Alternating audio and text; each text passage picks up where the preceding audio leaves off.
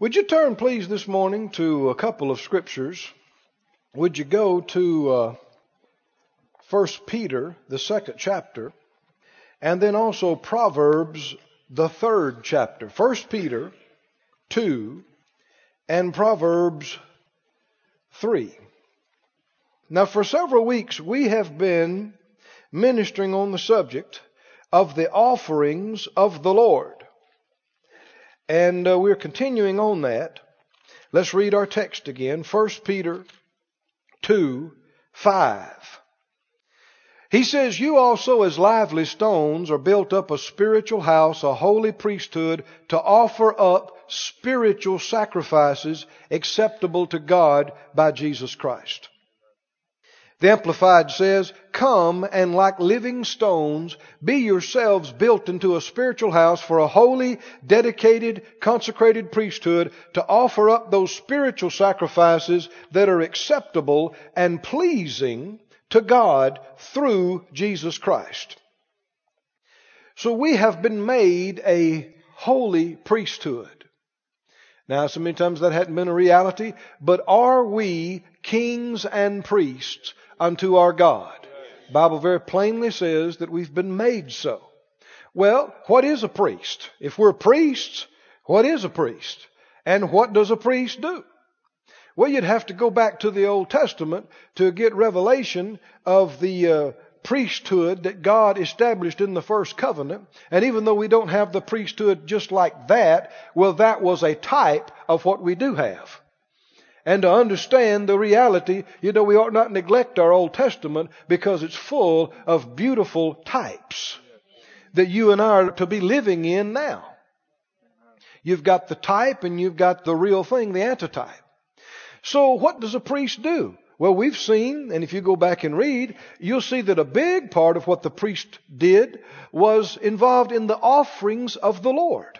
I mean early and middle of the day and late and day after day after day, the offerings of the Lord were what they were involved in. Big part of their ministry and service. Well, skip on over to the 3rd chapter of Proverbs, please. Proverbs 3. For the last 3 weeks or so, we've been looking at this verse concerning the offerings of the Lord. Proverbs 3 and verse 9. In the Amplified, well, let me read it in King James first. He says, "Honor the Lord with" what? Very specific here now. Not just with your words. Not just with your life, the way you live. But with what? With your substance. Now, this is specific as you can say it. This is your stuff. Right? Your money, your material possessions. Isn't it something how people don't want to talk about that? Do they? You just bring that up and immediately they go, "Oh, no." I've actually heard people say, "Well, preacher, why don't you just stick to preaching? Why you got to talk about that?" Well, what are we supposed to preach? The Bible? Well, that's what we're reading. Right? Honor the Lord with what? With your substance. And what? With the first fruits of all your increase. Now, there's a whole lot of Christians, man, they believe in honoring the Lord with your substance, but when you mention first fruits, they're like, I don't know about that. Because they hadn't heard about it. But it's in the same verse. Right? Is it okay to just chop verses up and say, well, this first third of it, that's good for us, but the rest of it, that's all passed away? Huh? No. Honor the Lord with your substance and with the first fruits of what? Now, we started talking last week about first fruits, and the question, because it hadn't been taught on a lot, and people hadn't heard a lot about it, there's questions. But here's answers to so many of them right here. The first fruits of what? What would a first fruit come from? Of all your increase. If there's no increase, there wouldn't be a first fruit. Increase. See, So many people have had the wrong idea about the offerings of the Lord. And I know there have been people that have preached wrong and used some of these verses just to prophesy money out of people's pockets into theirs. But you got crooks in every profession. Right? I mean, you got doctors who are crooks and lawyers who are crooks and politicians who are crooks and preachers who are crooks, mechanics who are crooks, and, right? Carpenters who are crooks, and list goes on. But that doesn't mean that all carpenters are crooks. Right? Or that all doctors are crooks. Or that all preachers are crooks. Or that all churches or ministries are crooked. No, it doesn't mean that. And you know, if you pump your money into something year after year, that the people are just wasting the money or stealing the offerings, that's your fault. Thank you for those 3 amens. And somebody said, why, Brother Keith? Because you're not being led.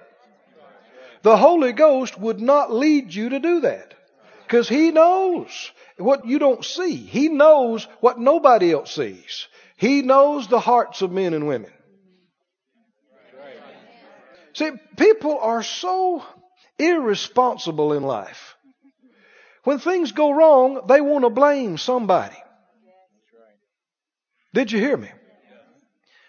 People want to blame somebody. When something goes wrong, when they experience a loss, they want to blame somebody. If they lose money, they want to blame somebody. If they have an accident and a problem and get hurt, they want to blame somebody. That's when we got to sue happy. Right?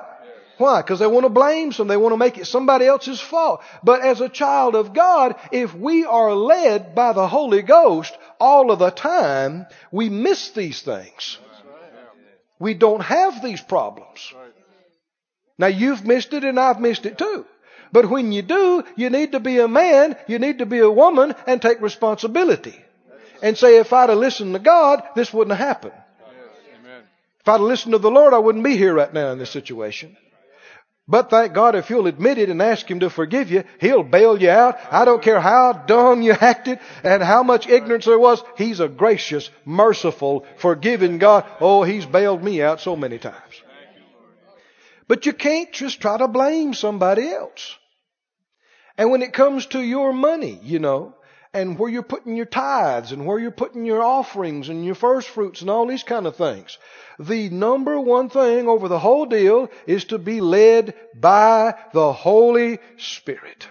Led by Him who lives inside you, and He's not going to lead you to put money into something where they're just wasting it and throwing it away, or, you know, taking up money for one thing and just pocketing it.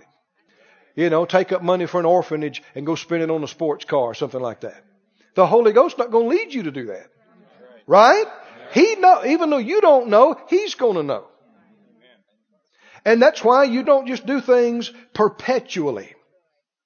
You know, we are partners with a number of different ministries. But I wouldn't sign a document with any of them that I will send you this much support forever. Why? People can change. Right? And there are ministries and ministers that were doing a fine job 10 years ago. But not today. Did you hear me? And there are people that wasn't doing so good 5 years ago and they're doing good now. You understand what I'm saying? Well, what should you do? What's the answer to 1,001 questions in these areas? Be led by the Holy Ghost. See, the thing is, people so many times in churches, they don't want to be led. They want to be lazy. Well, you just tell us what to do. You tell us where to put our tithes, and you just tell us what to do. Where does these first fruits go? You just tell us.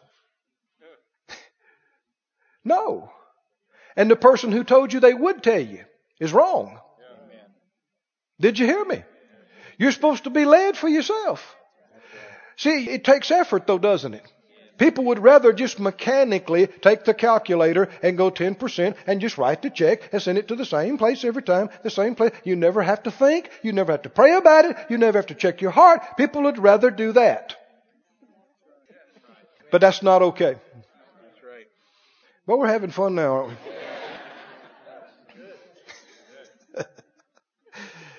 No, we live in the new covenant. And in the new covenant, We don't have to go to the priest or to the prophet and say, tell us what to do.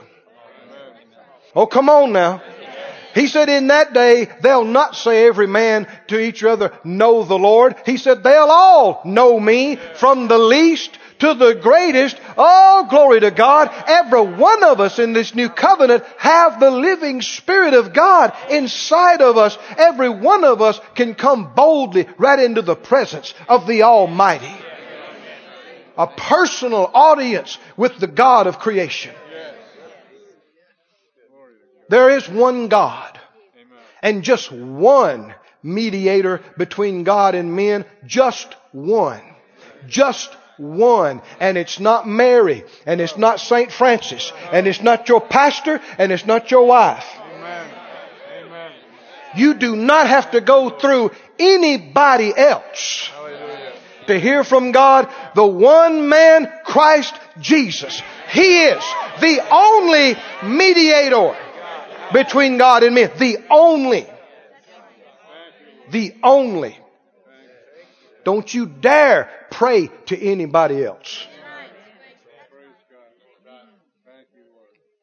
I know that's strong, but it's time people preach the Bible. Dear me, I'm all this ungodly religious stuff that people are doing. It's no wonder they're not getting results. Aren't you glad that in this new covenant, you, not you plus me plus 3 other people, you, right by yourself, can come boldly into the presence of God and be received. You. I don't care if you were born again 2 days ago and can't find the scripture. You can come right into the presence of God in the name of Jesus and be heard. You can ask Him, Lord, show me where to put my money. Show me what to support. He will hear you. He will answer you and show you what to do. Nothing else will take the place of that. Nothing else will. Don't you let somebody take His place. Be led. Everybody say, be led. Be led by the Spirit. The Bible said, as many as are led by the Spirit of God, they are the sons of God. And the Spirit of God bears witness with our spirit that we're the children of God. Whew. I like it. Don't you like it? Oh, I'm so happy.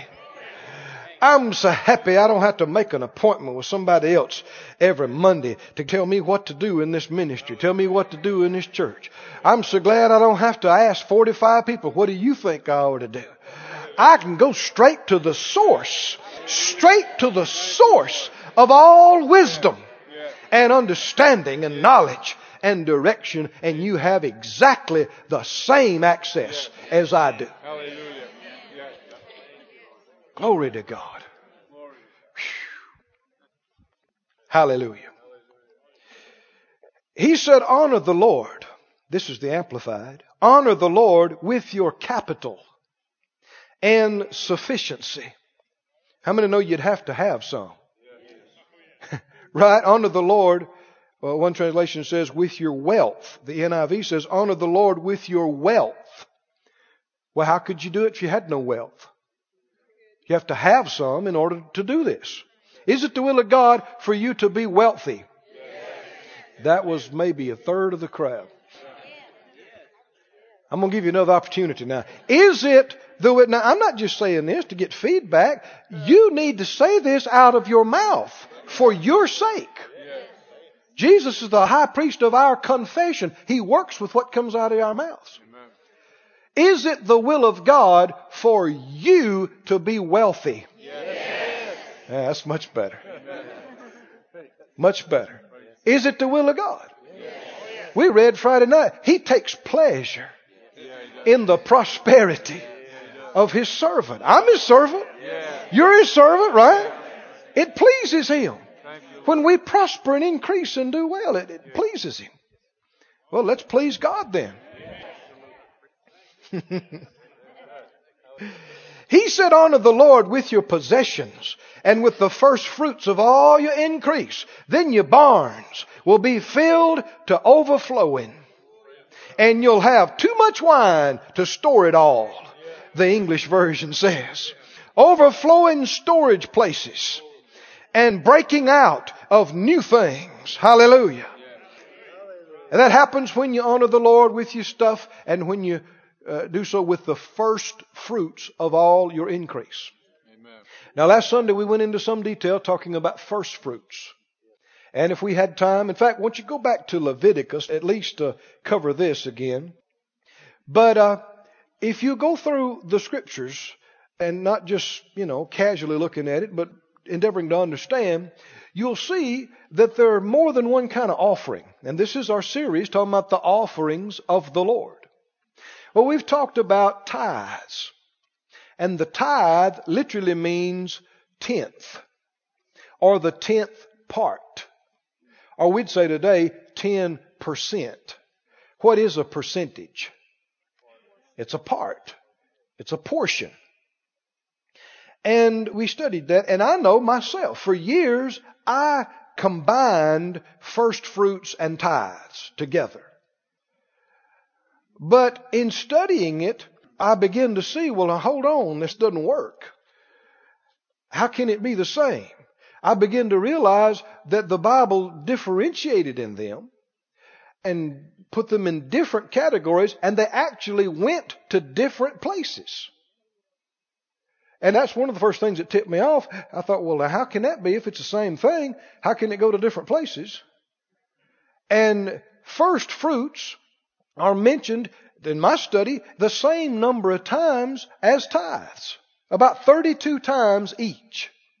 You see references to first fruits and then references to tithes about 32 times each. And actually you see first fruits mentioned in the Bible before tithes.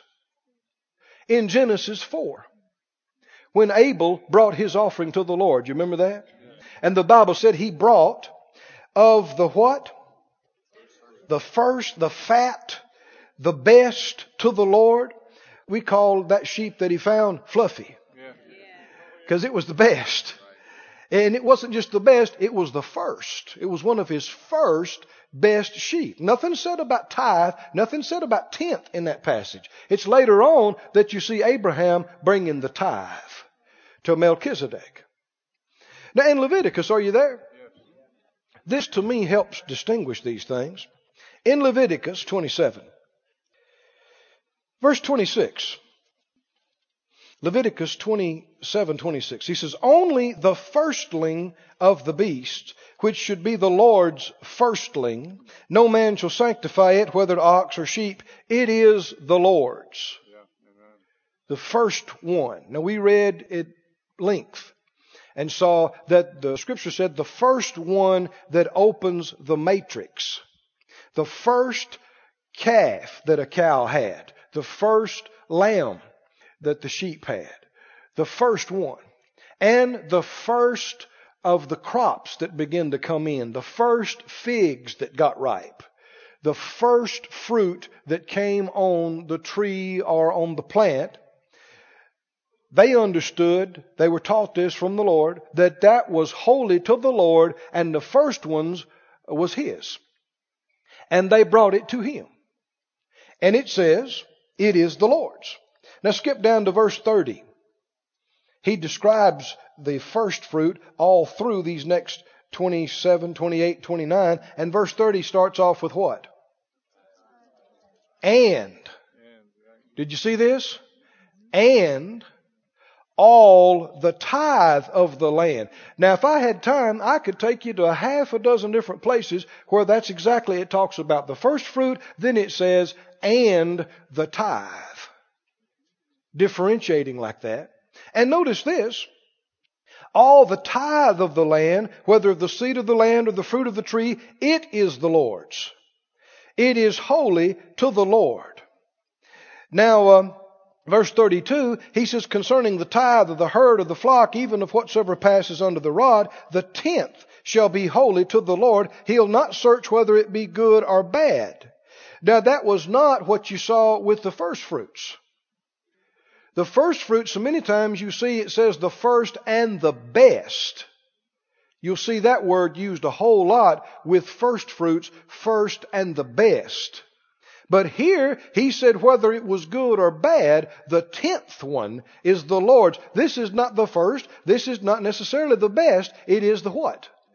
The 10th one. And the description was when the sheep would come out of the gate, the shepherd would count them with his rod, to make sure he didn't lose any over the night. And when he took them out and when he brought them in, he'd go 1, 2, tap their backs with the rod when they went through the gate. 7, 8, 9, the Lord's sheep.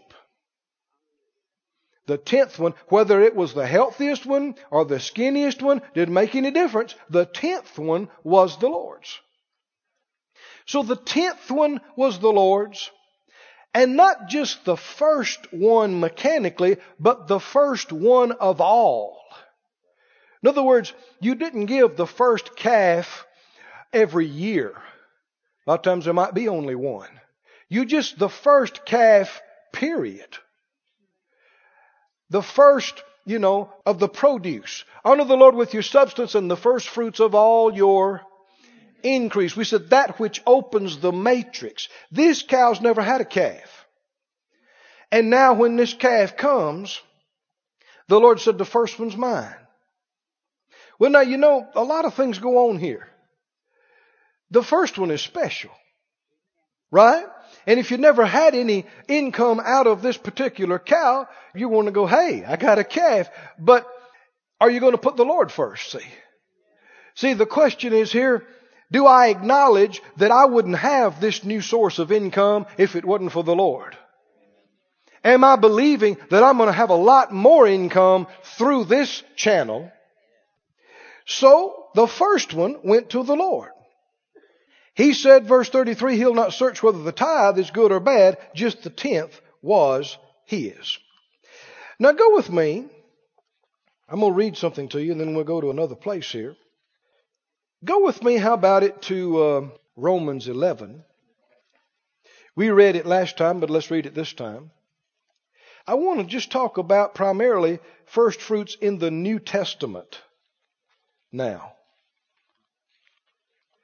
In the New Testament, you'll find numerous references to first fruits. And you'll find it in more than one area. The Bible said that Jesus himself is a first fruit. Actually, the first fruit. The firstborn from the dead. You'll find that phrase some half a dozen times in the New Testament. That he is the firstborn and of the first fruits. Firstborn. 1 Corinthians 15, you don't have to turn there, just hold your place there. But he said, Christ has risen from the dead and has become the first fruits of them that slept. And the Bible tells us, calls us now, the general assembly and church of the firstborn. Jesus was the first one to ever be born again. And he's the first one to be born, raised from the dead. Now somebody might say, well, what about Lazarus? He wasn't raised from the dead like Jesus was. His body was raised from the dead, but remained mortal and died again. Jesus' spirit was quickened. Hallelujah. And he became the firstborn from among the dead, body changed to immortality and cannot die and cannot be corrupted. And the Bible says our body is going to be like his wonderful body.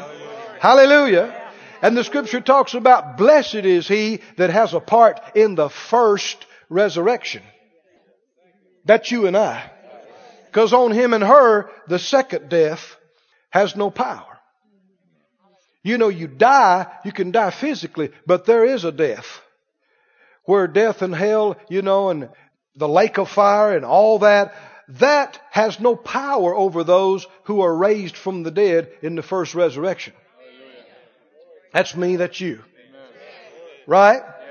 And we are the church of the firstborn, Jesus being the first fruits of them raised from the dead. Well, the Bible also talks about that the Christians, the first ones to be born again in an area, they were called first fruits.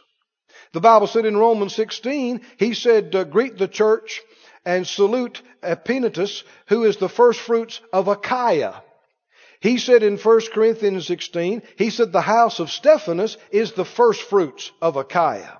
First fruits. James said concerning those individuals, he said that we should be a kind of first fruits of his creatures. The first Christians born again, he said, were first fruits. Now another area. The Bible said that we that have received the Holy Ghost have received the first fruits of our inheritance.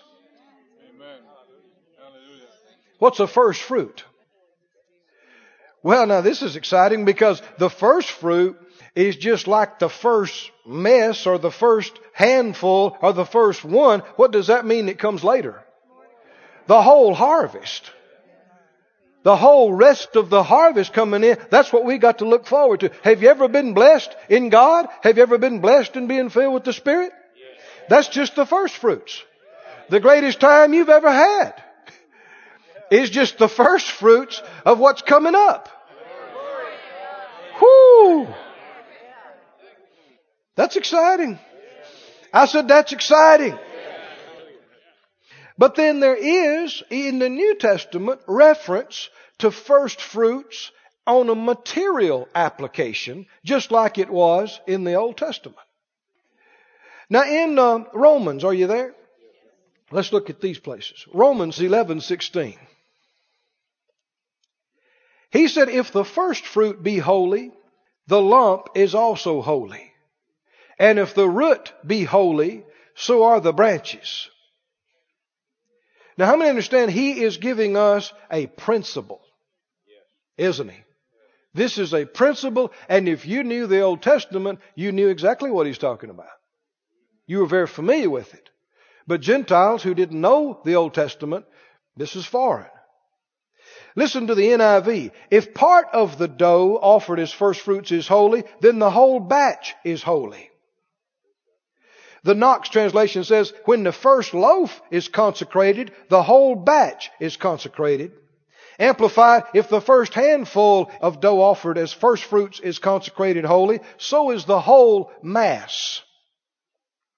And you can begin to see why the Lord would direct them to do this. He is directing them to do something that gives him access to the rest of the production of this channel. The principle is Matthew 6:33. Seek ye what? Not second, not third. Seek ye first the kingdom of God and his righteousness, and all these things will be added to you. You could say it like this, all the rest. Put him first, and all the rest is going to come. Well, then when God creates for you a new channel of income. Here's a cow, never had a calf. But here she had a calf. Here's a sheep, never had a sheep, but here's the first one. Here's an area of income you never thought about getting into, but here it is. A brand new area. See, this is how God prospers us. You got to watch about just getting your eye on one thing. Well, I've been working at my job for the last 10 years, and this is my little paycheck, and this is what I get, and this is how I do. Well, no. That's not all God can do for you. Amen. God can have 50 other things going for you at the same time.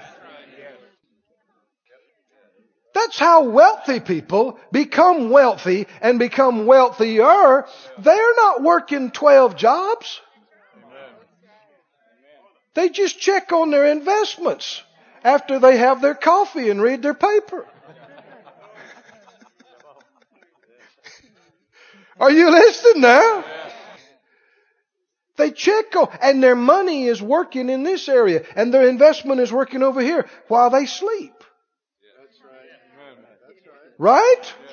You just check on it.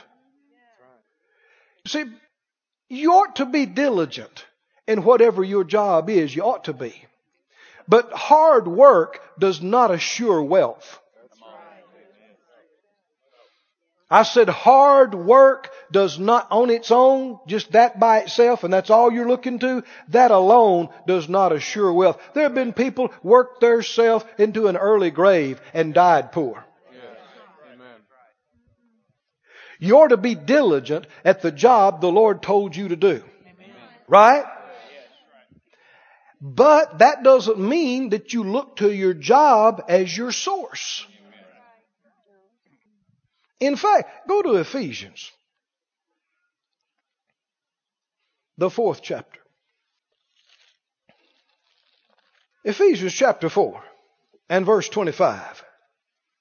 He said, wherefore putting away lying, speak every man truth with his neighbor, for we're members one of another. Be angry and sin not. Let not the sun go down on your wrath, neither give place to the devil. Let him that stole steal no more, but rather let him labor, let him work, working with his hands the thing which is good, so he can make a living. Huh? Ain't that why we work? No. Mixed response. Like you see, I've seen bumper stickers before. It said, I owe, so off to work I go. Boy, if you got one of them on, you better take it off before you drive out of here today. Oh, no. No.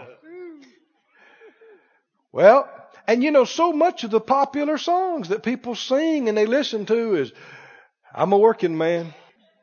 You know, oh, I work hard for my money. I ain't got nothing, but I'm proud. I'm a working man. I'm a working woman. Well, as you think in your heart, right? And as you believe and say out of your mouth, that's where you'll stay.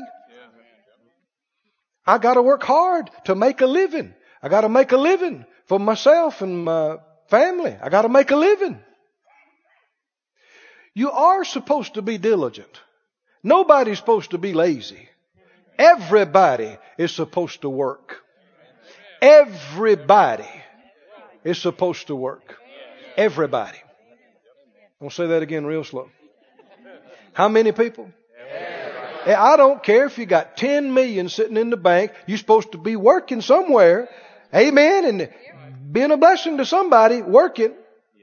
But you do not set yourself up as the source, as your family's source. I got to go work. I got to make a living.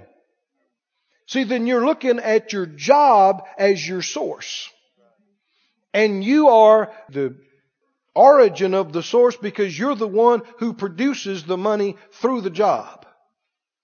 Now, what did he say? He didn't say tell the man who used to be a thief, get a job so you can make a living and pay your bills. What did he say? Get a job and work, make some money. So what? So you can have some seed. Boy, isn't this a different way of thinking than most people do? So you can have some seed to sow so you can have to give to him or her that needs. Oh, my. Then when you do that, you're not living off your job anymore. You're not living off your check anymore. You're sowing that. You're living off the harvest. Oh, glory to God. Few folk are getting this kind of slow. Is this a different way of living? It's just a completely different way of living. And people come too late to tell me it doesn't work. I've been there. Phyllis and I grew up poor, and even after being in the ministry for a number of years, just poor, just broke, and we got a hold of this. And we began to get a vision. We saw, we got to get our priorities right. We got to be more interested in sowing than we are making payments and just doing our stuff. So I've told you, you've heard us talk about it. We had a car that we got. We sold that. We sold some other stuff. We got rid of some payments. We didn't go out and eat as much. We began to put money that we could put together into sowing. And we became partners with this one and partners with that one. And we sowed and we sowed. And over the years, we just got more and more blessed until the last job I worked where I got a salary. I was working for a ministry. I put more into that ministry that year than they paid me. Total. Of my whole salary, I put more in. How do you do that? I said, how can you do that? I mean, we lived at a level, we had a house, we had cars and stuff, and people sometimes ask me, they said, how much do they pay you over there? I said, not this much. Well, how do you do it?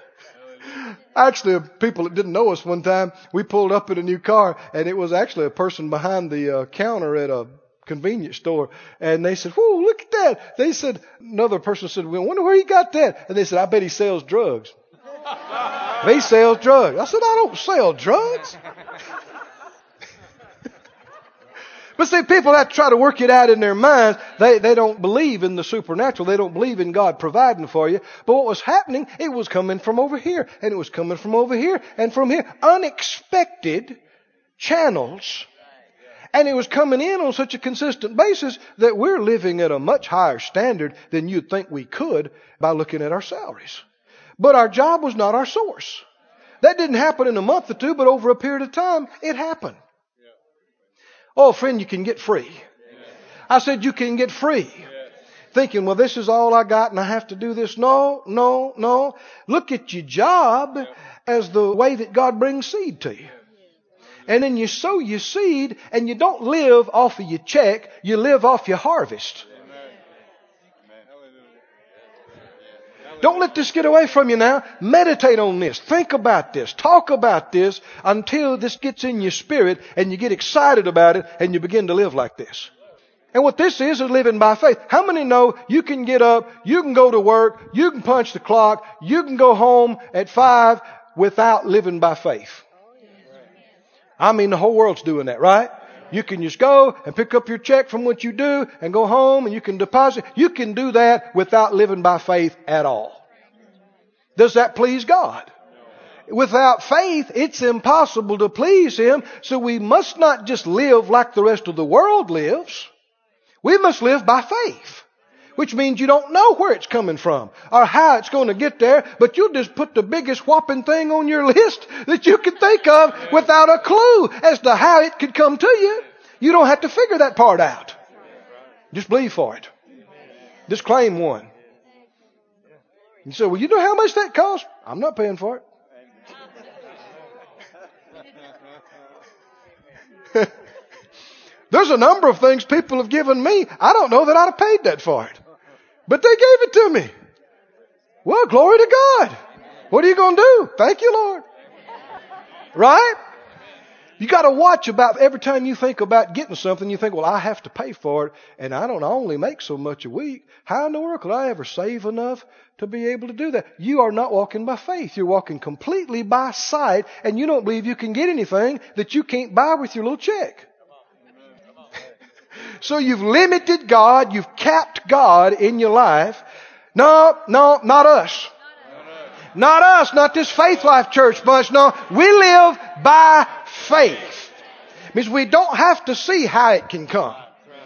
We don't have to have a clue where it would come from or how it could come. We just believe for it anyway.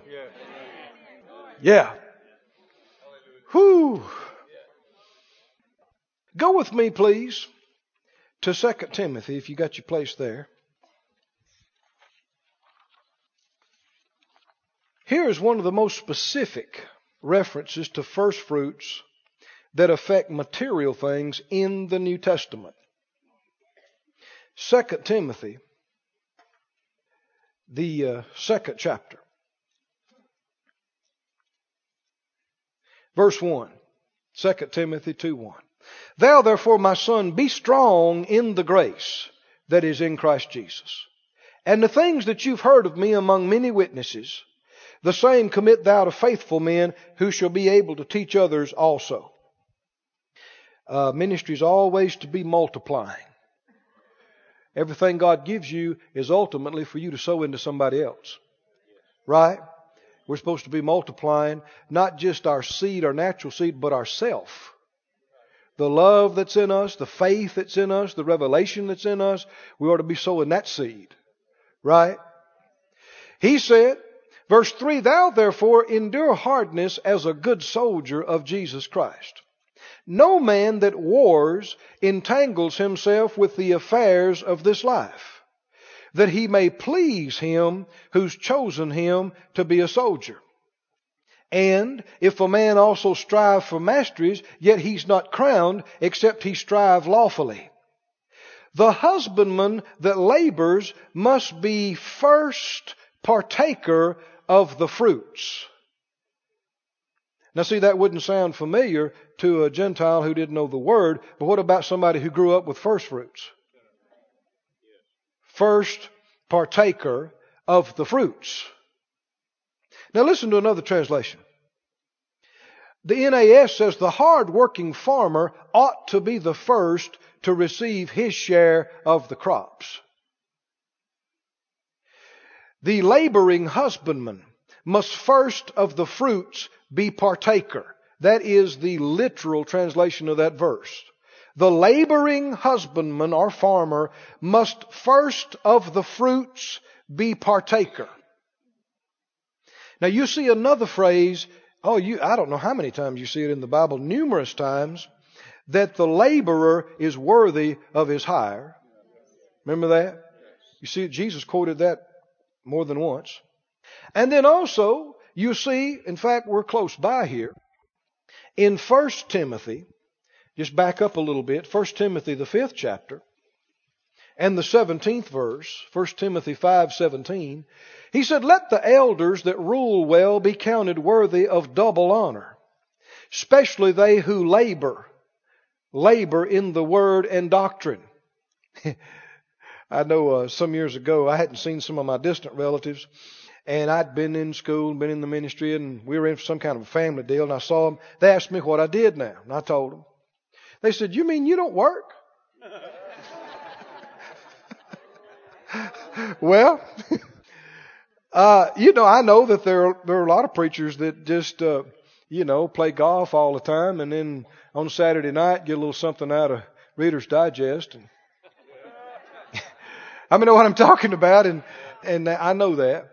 But if you do the ministry like you're supposed to, it's work. Well, there's been many a time in the ministry that I've sat looking out my window at my desk, dealing with issues, believing God to find answers for problems that people just don't know what to do in their life. And I've thought, man, digging a ditch would be a lot easier than this. Because I've worked manual labor all my life. I know what it is. It'd be a lot easier. But labor, he said, in the word and doctrine. For the scripture says, "You shall not muzzle the ox that treads out the corn. And the laborer is worthy of his reward or his hire." Now, here he paints the picture of the ox. In fact, it's in the law. I mean, you go back to the first 5 books of the Bible, the law, and you'll see that it was included that if the ox is helping you get the crop in, you don't put a muzzle on him. If he wants to take a few bites as he goes along, you let him eat. Yeah. Right? Yeah. Now, God put that in the Bible for the cow. Yeah. And the donkey. Yeah. Right? Yes. How many say when the Lord tells you that, well, you better not put a muzzle on him. That's right. Yeah. Well, what is the donkey eating? You put him in there. Well, this is before anybody else gets to eat it, right? I mean, this is first fruits. He's eating up. And I guess, you just let him eat what he wants to while he's working the field. You don't just turn him in there by himself and leave him for days at a time. But while he's hooked to the plow, while he's hooked to the wagon, while he's doing the work, you let him eat. If he wants to reach and take a bite over here, take a bite over here. You don't hit him. You don't fuss at him. You let him eat. Right? And here he says in 2 Timothy, the husbandman that labors must be first partaker of the fruits. Now here he's writing to a pastor, and he's giving him instructions. And what does this mean? What does this mean to a pastor? The husbandman that labors must be first partaker of the fruits. Well, go to 1 Corinthians 9. 1 Corinthians 9.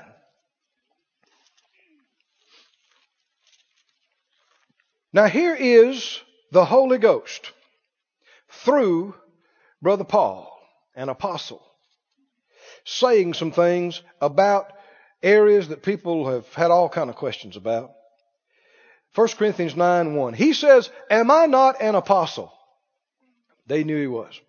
Am I not free? Have I not seen Jesus Christ our Lord? Are not you my work in the Lord? Well, they'd had to answer yes to all those questions or just be liars. Right? They didn't know anything about God. He came and preached to them. They didn't get saved till then. If I be not an apostle to others, yea, doubtless I am to you, the seal of my apostleship are you in the Lord. Fruit of ministry is obvious, isn't it? If the word's getting results, it's obvious. If there are results, it's obvious. Man and woman can't produce stuff in their own flesh. It'd have to be by the anointing. It'd have to be the results of the word producing results in people's lives. He said, verse 4, have I not power, or another translation says the right to eat and drink? Now, you got to answer this. Why would he say, don't I have the right to eat and drink? Why is he saying that? At your expense. At the church's expense is what he's saying. He's not just saying, don't I have the right to eat and drink? I mean, why even ask that? He's saying at the church's expense. Have we not power or the right to lead about a sister, a wife, as well as other apostles, and as the brother of the Lord and Cephas? What does that mean? Don't I have a right to take care of a wife, to take care of a family? From what? Why is he telling them this? Well, see, he started out by saying, I'm an apostle to you. You came up under me. Right? Yes. People are afraid to talk about these things, aren't they? Yes. And here they are, black and white. They're right here real plain. We need to talk about them. We need to have them plain. Get them settled.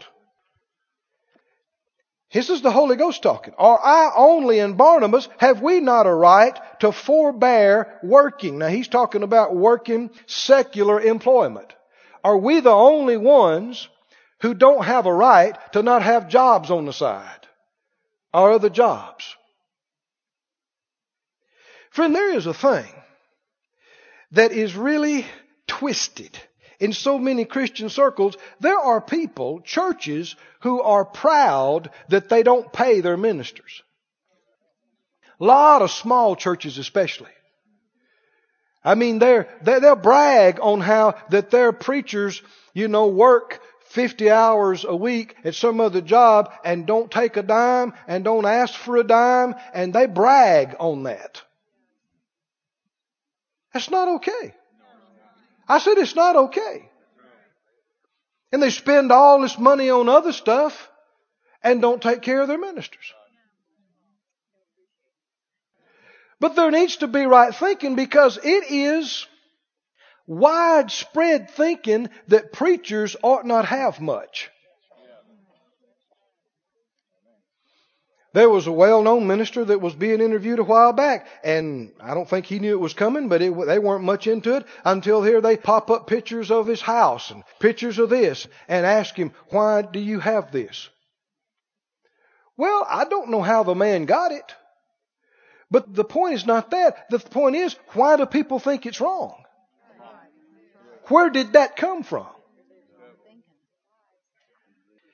Now, if you look in the law, all the first fruits went to the priests.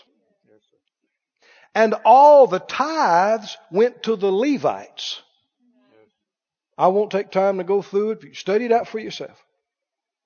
But man, it don't take too much thinking to realize that everybody that had a crop come in, and everybody in a nation of millions, they brought all this stuff on a continuous basis. These people were rich. They were super rich. And it's also why the Lord put certain things in the Word that forbid anybody that wasn't in the ministry for trying to get in there.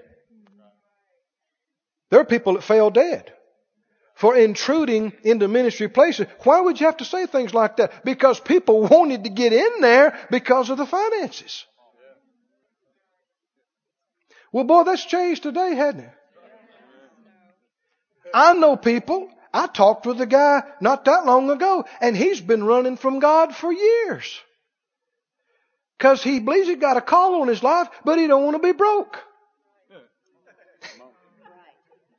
That's right. We talked about it. He's been doing everything he can to make money. He wants to be wealthy and he wants to have resources. And he thinks if he goes into the ministry, he has to forget that, kiss that all goodbye. And that's what the Bible talked about with the Levite and with the priest. He said they didn't receive the inheritance like the other people. They didn't receive all this land and all these resources, and that's why they get all the first fruits. So instead of being out there working the land all the time and working their herds and flocks, they're working in the business and the things of God, but that don't mean they're broke, because when these guys have a fresh crop come in, they bring the first part of it right to them. Now keep reading this. He said, who goes a warfare any time at his own charges? What's the answer to that? Nobody. Who plants a vineyard and eats not of the fruit thereof? Does this sound familiar? And who feeds the flock and eats not of the milk of the flock? He said, say I these things as a man, or says not the law the same also? For it is written in the law of Moses, you shall not muzzle the mouth of the ox that treads out the corn. Does God take care for oxen? In other words, did He just write that just for oxen? No. Or says He it altogether for our sakes? For our sakes, no doubt, this is written that he that plows should plow in hope. And that he that threshes in hope should be what? Partaker of his hope. If we have sown to you spiritual things, is it a great thing if we shall reap your carnal things?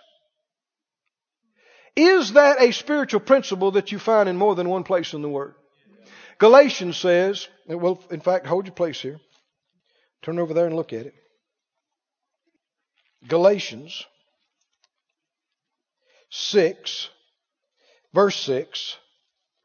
Galatians 6:6, let him that is taught in the word do what? Communicate to him. Now that word literally means to sow or to share with him that teaches in all good things. I've had people come up to me before and say, well, Brother Keith, you know the Bible said communicate to him that teaches you. So I want to tell you what I think about this. That is not what that means. Communicate's an old English word here that means share. Share. And the spiritual print, in fact, here, let me give you another one. Turn back to Romans, the 15th chapter. Romans 15:27. 15:27, it has pleased them verily, for their debtors they are. 15:27 of Romans. For if the Gentiles have been made partakers of their spiritual things, their duty is also to minister to them in carnal things or natural things. Do you have a duty to minister natural things to people who minister to you spiritually? Then why does this seem like a foreign concept to so many people? I'll tell you one reason. The Bible also says, as the priest and as the prophet, so the people. The devil wants preachers broke because their congregations and their partners' prosperity is tied to them. Did you hear that? He wants preachers broke because he doesn't want young people to want to be one. Do you hear that? He wants ministers to be defeated, to be broke, to be shabby, so that they're not an example. You can tell when things are beginning to get right when you get little ones, little boys and little girls. They don't just say only, I want to be a fireman when I grow up. I want to be an astronaut. They also say, I want to be a preacher. Right? We hear that frequently around here. Glory to God. Why? Why would they want to be like somebody who's always broke and always defeated and always begging? Now back up to this, 1 Corinthians 9. Phyllis and I are partners personally. This church is partners, and More Life Ministries is partners with people that have sown into our life spiritual things over the years. You're to never forget that. Never. And so we sow to them natural things. Some people I send money to personally every month because they influenced my parents. They influenced my grandparents. And that influence affected me. Right? And where would you be if you'd had no spiritual influence for God? Where would you be? Where would I be? That's why he said it's your duty. When you receive spiritual things, you have a duty to minister natural things. That's what the Bible says. Now 1 Corinthians 9, are you there? Let's finish reading this. There's another side to this I want you to see. He said, verse 11, if we have sown to you spiritual things. He said, is it a great thing if we reap your carnal things, your natural things? If others be partakers of this power or right over you, are not we rather? Nevertheless, we have not used this power or right, but suffer all things, lest we should hinder the gospel of Christ. Now let me stop right here. You have to read the whole rest of this to see what was going on. There were people that had come in to the churches that Paul had started and came in and told these people, we are apostles. And you're supposed to give us so much money. And you're supposed to do this. And you're supposed to do that. And they were doing it because these people were so forceful and so pushy. That is one characteristic that you can tell somebody's off, because God's not that way. Amen. He is not pushy. He is not manipulative. He never tells you, you have to do this. Because you don't. You have a free will. You don't have to do anything that pleases God. But these people were doing it, and the people were pouring all this money into these false apostles. And that's what he's telling them by the Holy Ghost. He said, hey, if anybody's your apostle, it's me. Right? Isn't that something, you see it all the time, how that people forget the individuals that really were influential in their life and get caught up with somebody who's a legend in their own mind.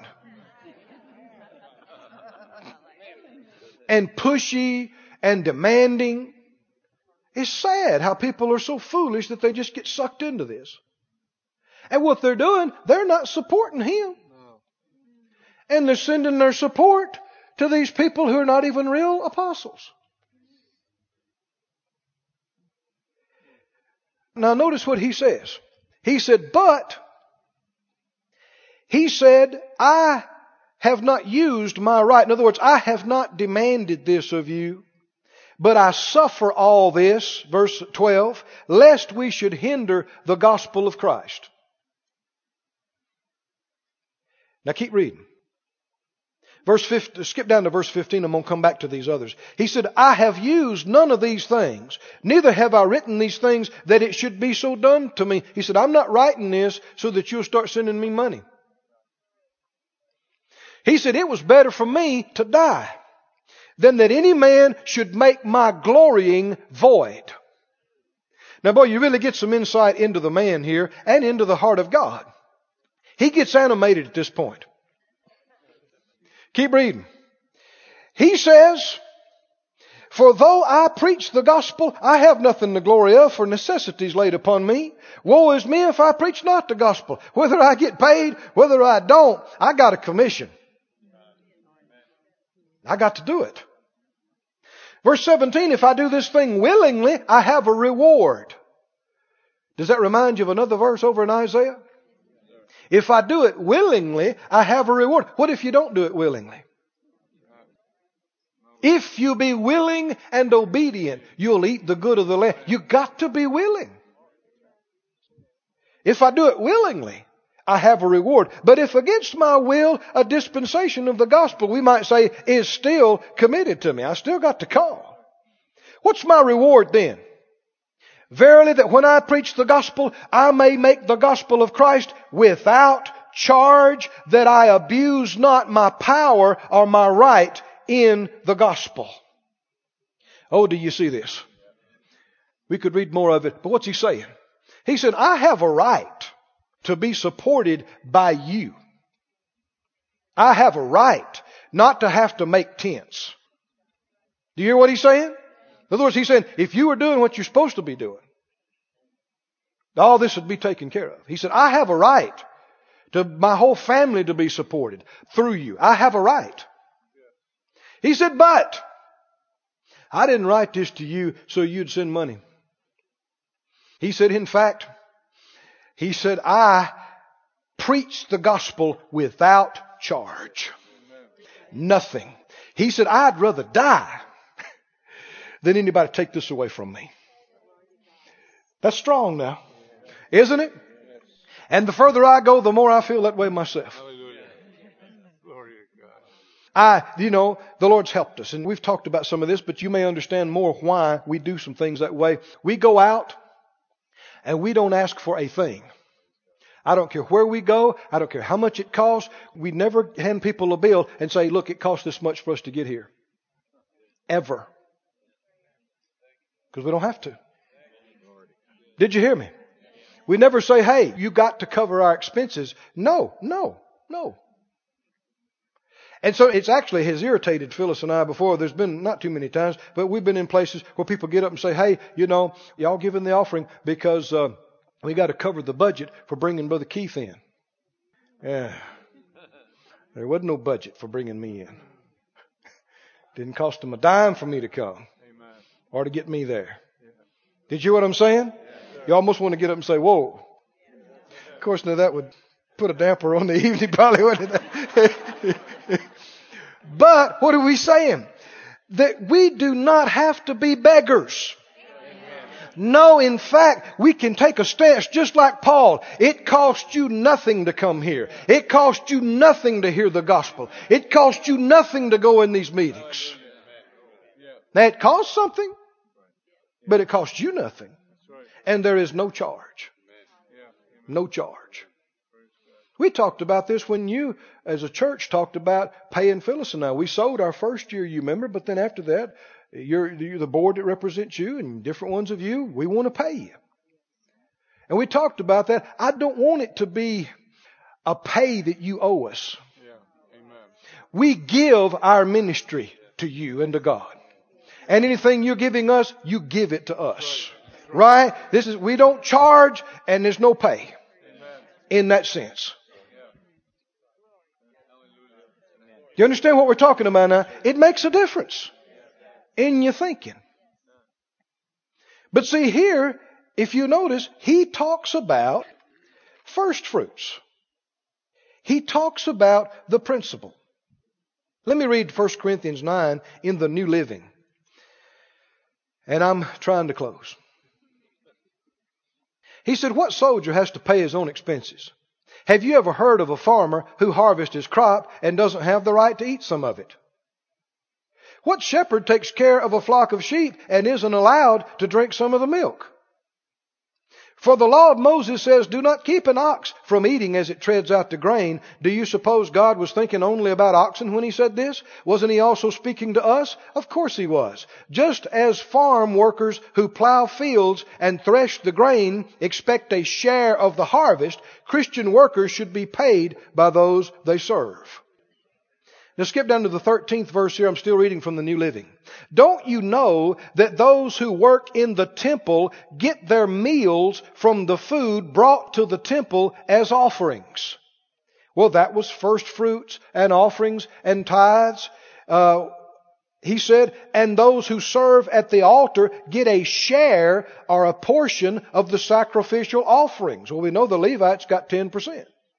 In the same way, the Lord gave orders that those who preach the good news should be supported by those who benefit from it.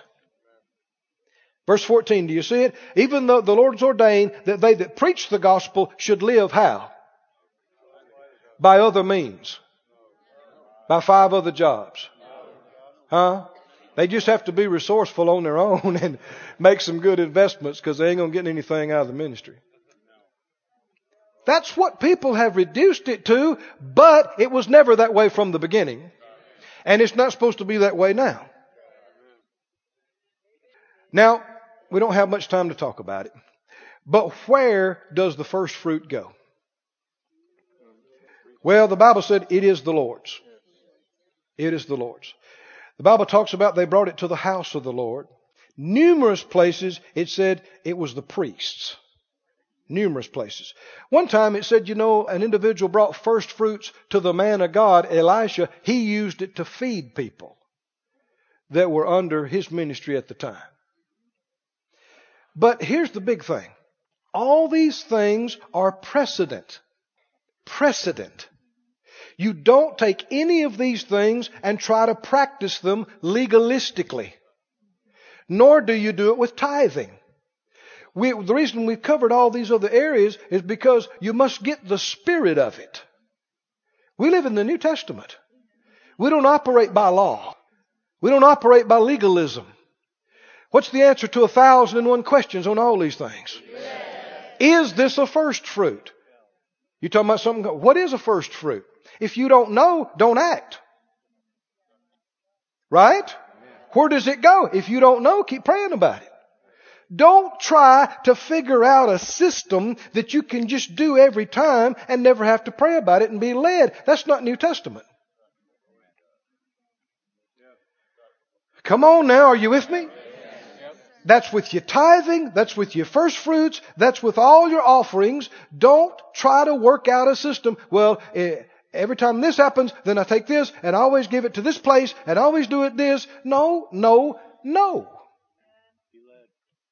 Things will come up and you'll just know in your heart, this is a first fruit. You'll know it. Right? It'll be up to you whether you act on it or not, but you'll know it. Where does it go? The Lord will show you. I said the Lord will show you. He'll show you. The house of the Lord. The minister of the Lord. The ministries of the Lord. He'll show you. If you don't know, keep praying until you get it clear. But when it's all analyzed, when it all comes down to the bottom of it, what are we doing day in and day out? We are honoring the Lord, and we're doing it as we're led. We're led. And when you walk close with the Lord, you just know things. Something will come up. I know when the first offering that came in this church, the very first one, Phyllis and I knew this is a first fruit. Right? We sent it to somebody else, another church. The very first offering that we ever got out of this church, we knew. We believed there'd be a lot more to come. So we could turn loose of this one, right? Easily. But you could tell, this is first. This is special. It's the first time this kind of thing has happened in our life. And then we prayed about it a little bit, we knew exactly. In that case, we sent half of it to one place and half of it to another. See, how can you legalize that? How can you put all that down in a rule book? You can't. You're not supposed to. So instead of writing down a bunch of questions for me, is this a first fruit, Brother Keith? Or is that a first fruit? Do I send my first fruit here? Or when do I send my first fruit? Or is it okay to send it there? Let me save you a lot of time. You and me. I'm going to go ahead and answer all your letters right now. Be led. Period. Every day, in every situation, all the time. Not by what somebody else tells you to do. Out of your own insides, be led. Stand up on your feet. This ministry has been brought to you today, free of charge, by the partners of More Life Ministries and Faith Life Church. If you would like to help send this word to others at no charge, you can become a word sender today. For more information, visit our website at morelife.org.